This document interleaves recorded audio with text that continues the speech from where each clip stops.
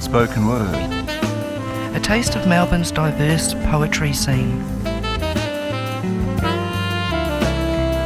Poets using their voices to entertain, to move, to take you on a journey.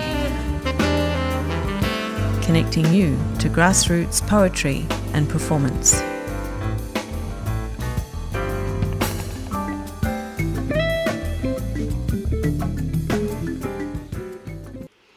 Good morning and welcome to the 3CR Spoken Word program. My name is Di Cousins and today I'm talking to Kevin Brophy.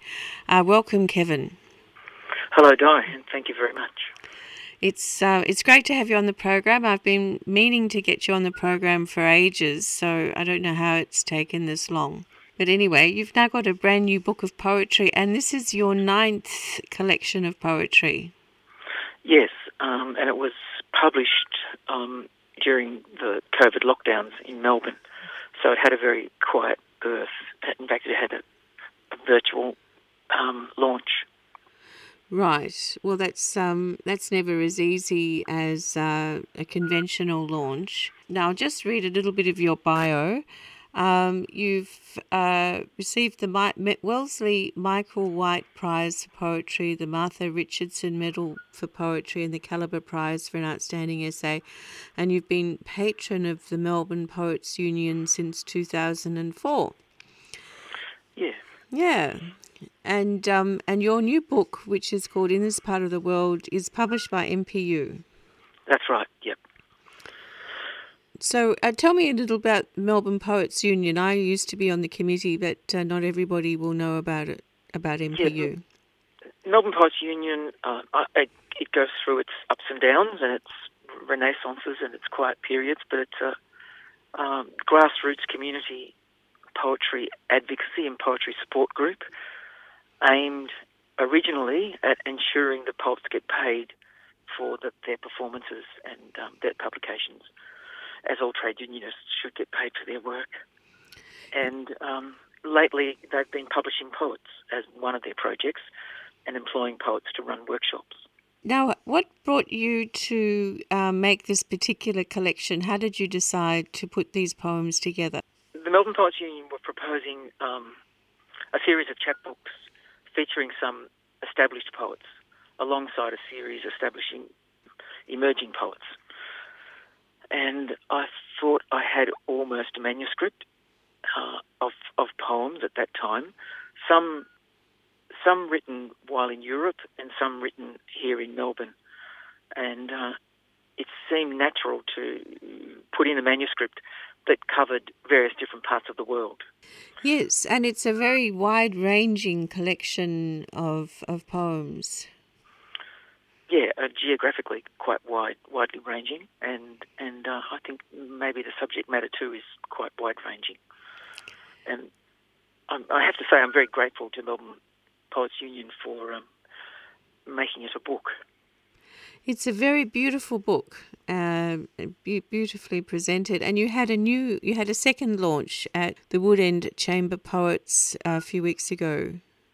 Yeah, we celebrated the fact that we can all, as poets, now come together, and we relaunched it as a live, physical, in-the-flesh event.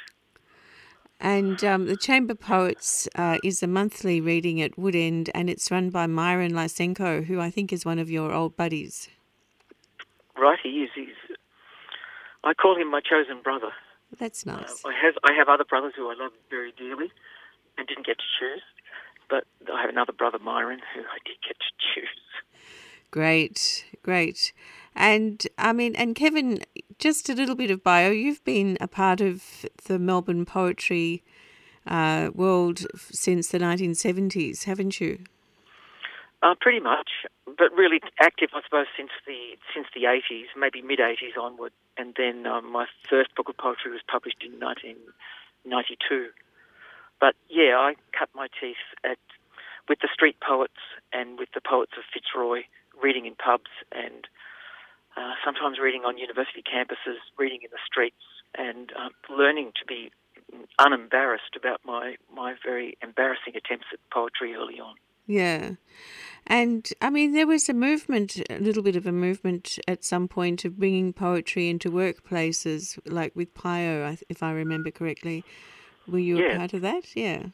On the fringes of that movement, and more directly, I was part of a Melbourne Poetry Union initiative to bring poetry into prisons.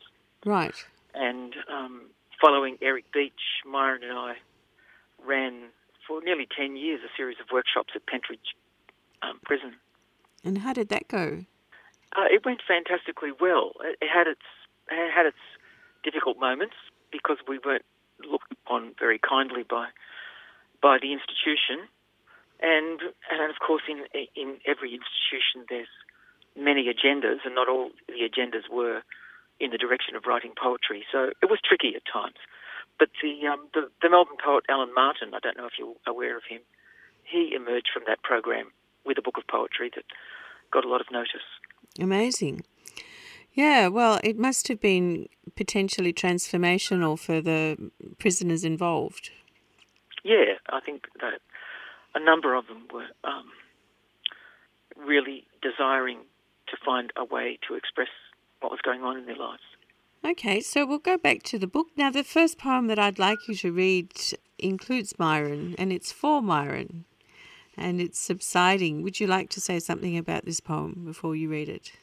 It's an expression of friendship towards Myron, and an expression of distress on behalf of Myron for an accident that badly damaged his hand, and his hand will be permanently numb in some places and permanently disabled by the accident. And awful. For a writer, a hand carries a lot of symbolic energy, as I suppose it does for all craftspeople. All craftspeople really are servants of their hands. So in some ways, it's trying to say that it's not just a hand. For a writer, it's not just a hand. It's the pathway of the craft of writing that's been damaged. But also, we share a troubled history with our fathers, as many in our generation did, and the poem's partly about that too. Subsiding, for Myron. You shake hands with me. The first time since your accident. Unexpected bowl of cherry pips at your feet. Split your arm open, as if your arm was a book to be opened in a fever. Your puffy fingers go round my hand, and one of those fingers, you say, is numb, cooler, softer, less pliant, but for me, indistinguishable from the others, that you deploy to lose at chess with your late blooming father, who seems to need you now, as he has never needed you. The spring garden needs me, to plant its seedlings and cut back old timber, catch glimpses of parrots in the frangipani, watch new leaves shiver as wattlebirds go after insects. Your hand, still swollen, months after the accident, subsides by degrees, but will never wholly, just as neither of us can never be quite over whatever it was our fathers pressed upon us in the slow-motion accidents of their lives, histories of the 20th century screaming along the veins in their foreheads. Once you ran away from your father, who, you now say, you love, and here I am, appointed scribe of my father's tombstone, instructing loving and devoted to be cut in stone above his fearful, at last, prophet's face. Beautiful work. It's very multi-layered, the complexity of those relationships with the father and how they can change over time. And yes.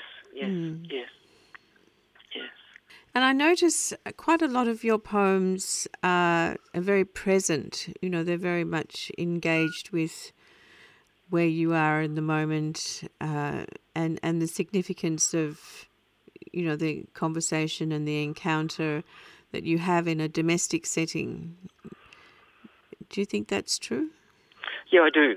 And I guess it speaks to something that I've assumed about poetry, or that I value in poetry. And I'm very aware that when we speak of the poetic, we're talking about two different experiences, really, because the poetic can be what we find in written poetry, but the poetic can also be what we see in a bird in flight, or what we see when we gaze at the ocean, expressing its mood. So there's a kind of abstract understanding of what poetic is, as well as a language-based understanding of what poetry is.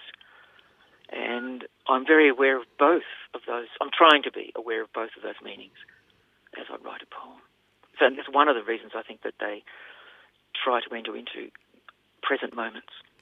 Yeah, well, I often feel there's a poetry and juxtaposition of things, that the unexpected kind of juxtaposition creates a meaning in its own.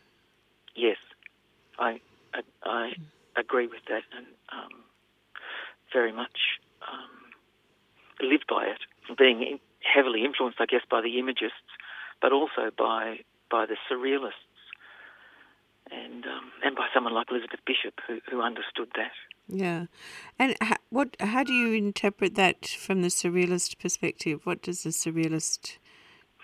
Well, the Surrealists tried to understand that where imagery comes from and how it might come from the unconscious, and how the unconscious might put together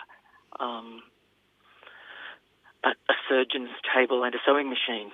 And even though it seems absurd to put them together, at some level they begin to make sense if we open ourselves to the possible connections those things might have. Yes, and the way of seeing things with a different point of view, like the urinal put in a context of an art gallery suddenly ceases to be a urinal and becomes an art object. Yes, and the handlebars of a bike becoming the horns of a bull. Right. One thing can suggest another, and there's a great pleasure in one thing suggesting another, and there can sometimes be a suggestion of significance as well. Yes. So could you please read the poem Flight, Sure. Flight Again? Sure. Flight Again. As we stand thinking about bread and coffee on the first morning of what still feels like next year, the kitchen window glass stops a rare azure kingfisher in its flight, knocking it down onto the veranda, where its orange legs retract into its orange and cream-washed chest, its wings closed over its blue back, and its long beak open, quivering, its eyes fixed on nothing as it lies on Patton's hand now. New honey poured out on fresh bread on the kitchen bench, fruit itching to be stolen in the orchard, potatoes bursting with themselves in their dark soil, zucchinis nosing around in the new sunlight, and a kingfisher laid out under the linden tree, a small bird fearful it might have been mistaken in everything it thought it knew about flight. Very special. Yeah, Yes. A very shocking and poignant moment to witness. Yeah. Yeah. Now I'd like to go to another one, forest cycling. Yeah, I'd like to talk about that one. So what inspired you to write forest cycling? Forest cycling, I guess, is one of the travel poems in the book, and the title gives it away a bit because we'd be bush cycling if we were cycling in Australia. So we're cycling in a European forest. In fact, in Italy, on the northwest coast of Italy. Hence, there are deer and wolves in these forests. And in fact, we were cycling on borrowed bicycles. Right, and pale flamingos. That's right, the flamingos were there too. Yeah, and the bikes weren't very good. No, they weren't. No. So, will I read it? Yep, go ahead. Okay. Forest cycling.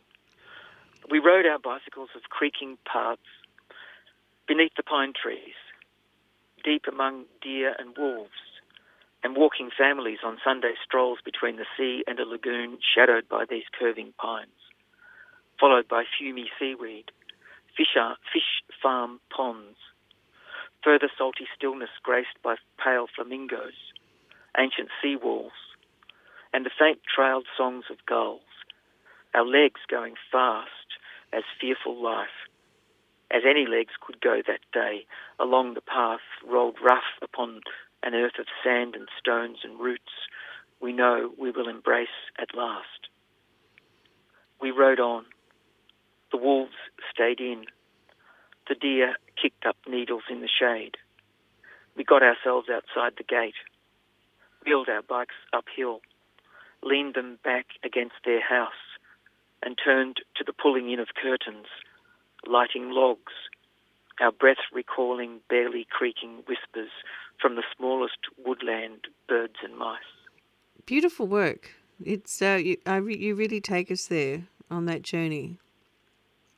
Thank you. Yeah, and I relive it a bit as I reread it, and I also know that it is highly selective, and I've made something of that experience.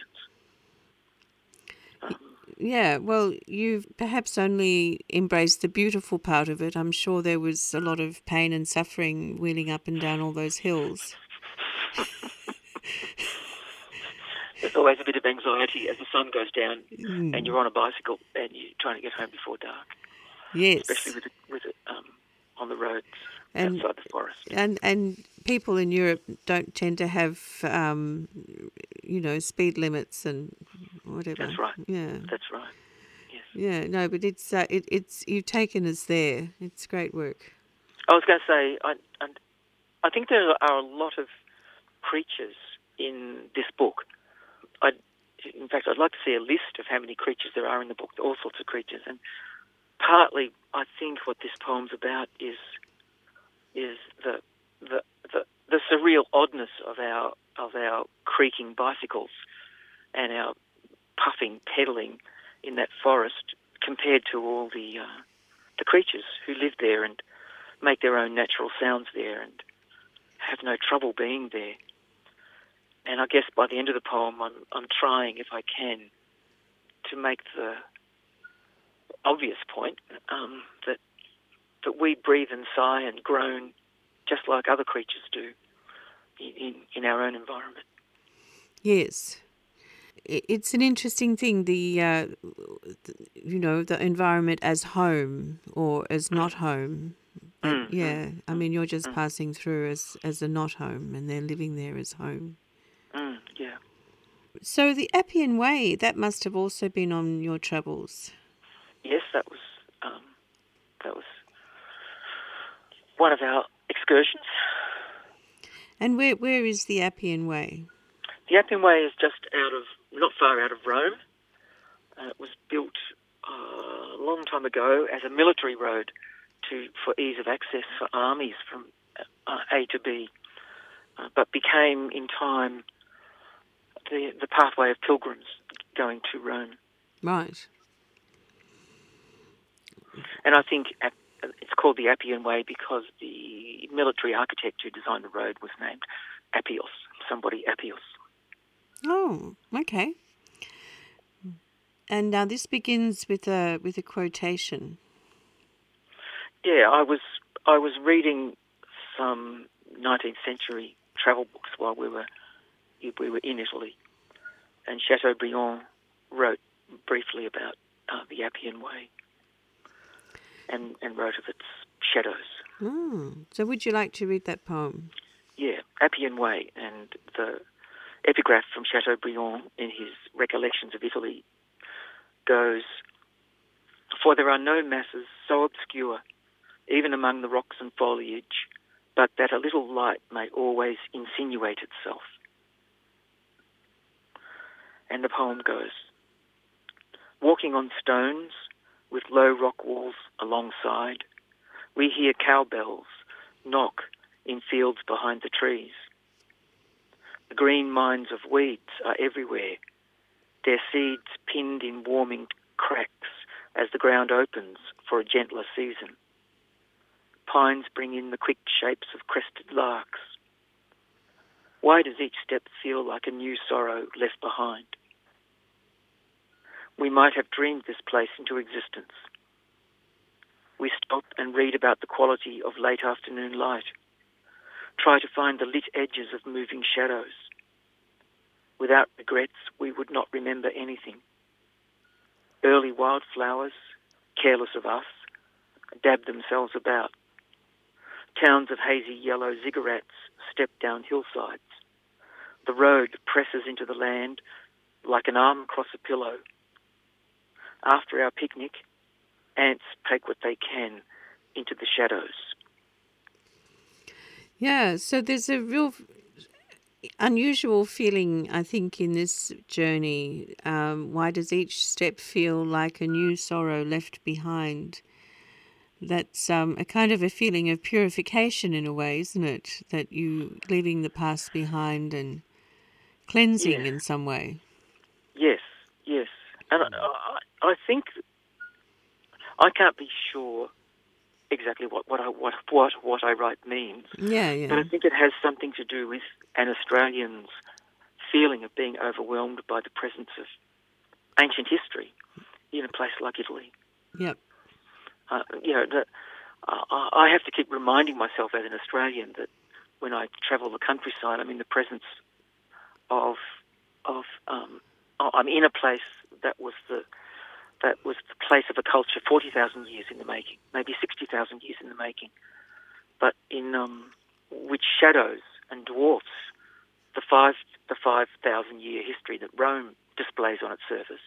But even so, the presence of that history so physically in Italy has a strange and disconcerting impact on an Australian consciousness. Yes, deep time, I think we might call it. Yeah. No, and particularly when our conventional lives are usually focused on the immediate present, the day or the month or the year or perhaps the year behind or the year in front, but, hardly more than that. Yes.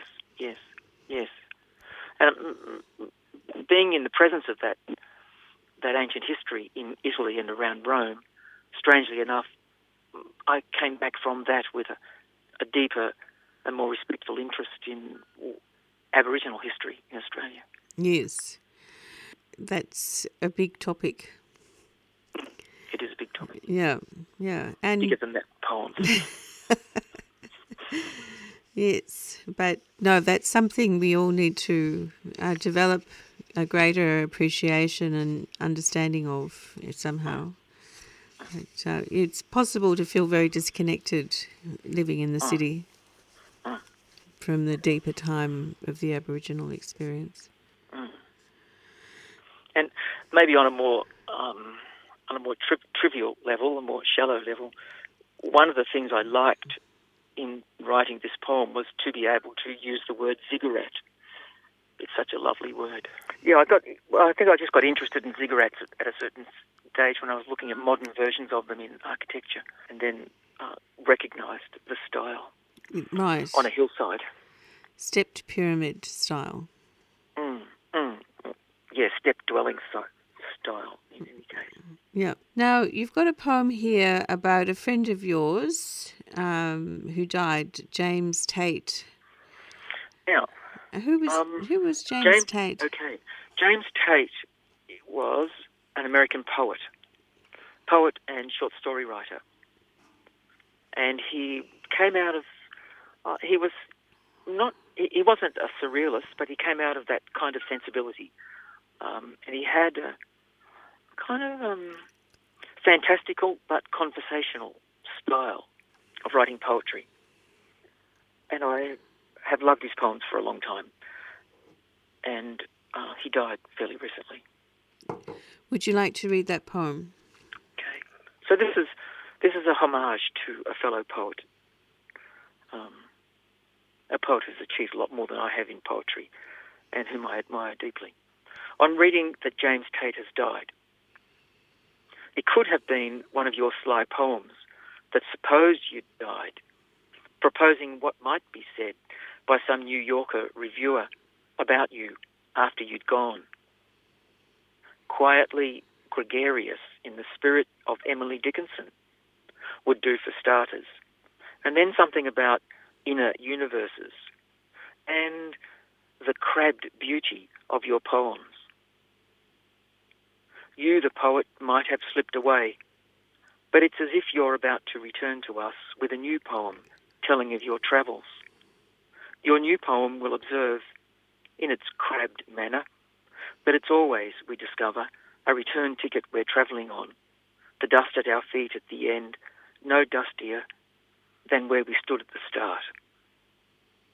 But, quietly gregarious traveller, you won't return without a new story of some miracle of coincidence on a train, or a beggar who followed you from city to city, from continent to continent, until you yanked off his shabby coat and old shirt, convinced you'd find wings folded down his back.